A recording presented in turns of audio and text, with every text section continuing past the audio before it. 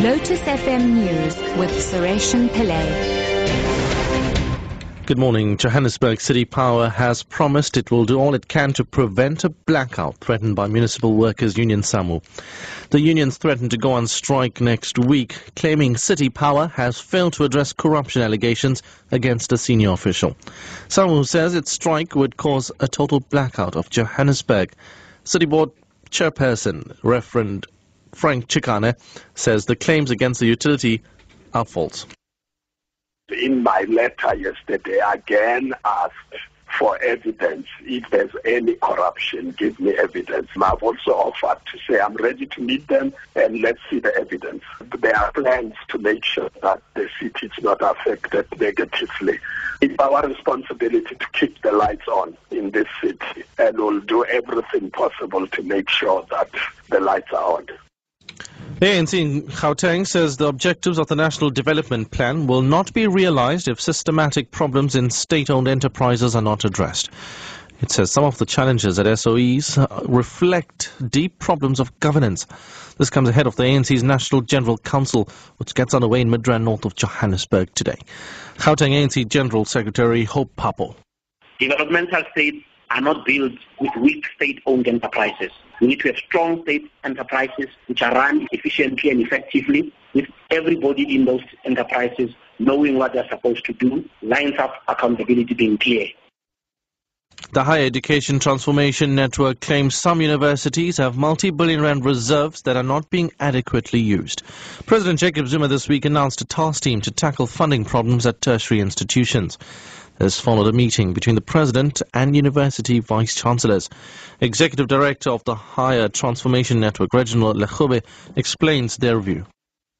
What we're saying is that instead of demanding the higher salaries, the Vice-Chancellors must take responsibility because there are institutional reserves that are sitting in private accounts with reserves of 9.8 billion rand. In most cases, these institutions receive these reserves due to disproportionate funding that they used to receive during apartheid. Now, why are these funds not being shared with the rest of the country, not being declared back to National Treasury, so that these funds can be fully utilized to recapitalize the National Student Financial Aid Scheme?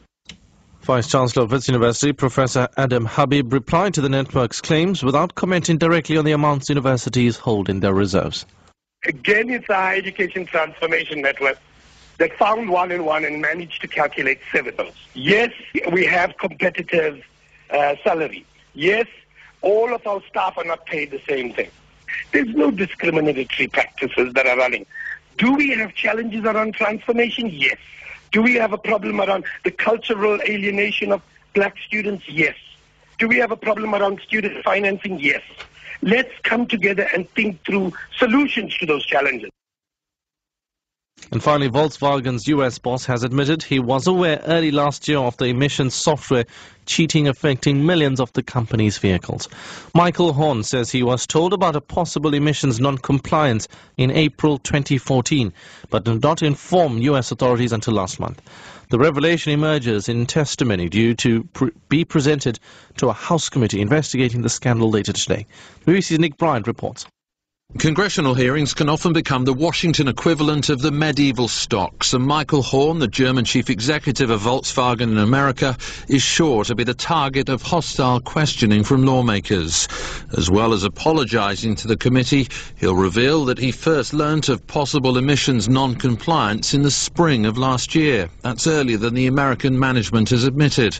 But he'll claim that he only found out about the cheating software over the past several weeks.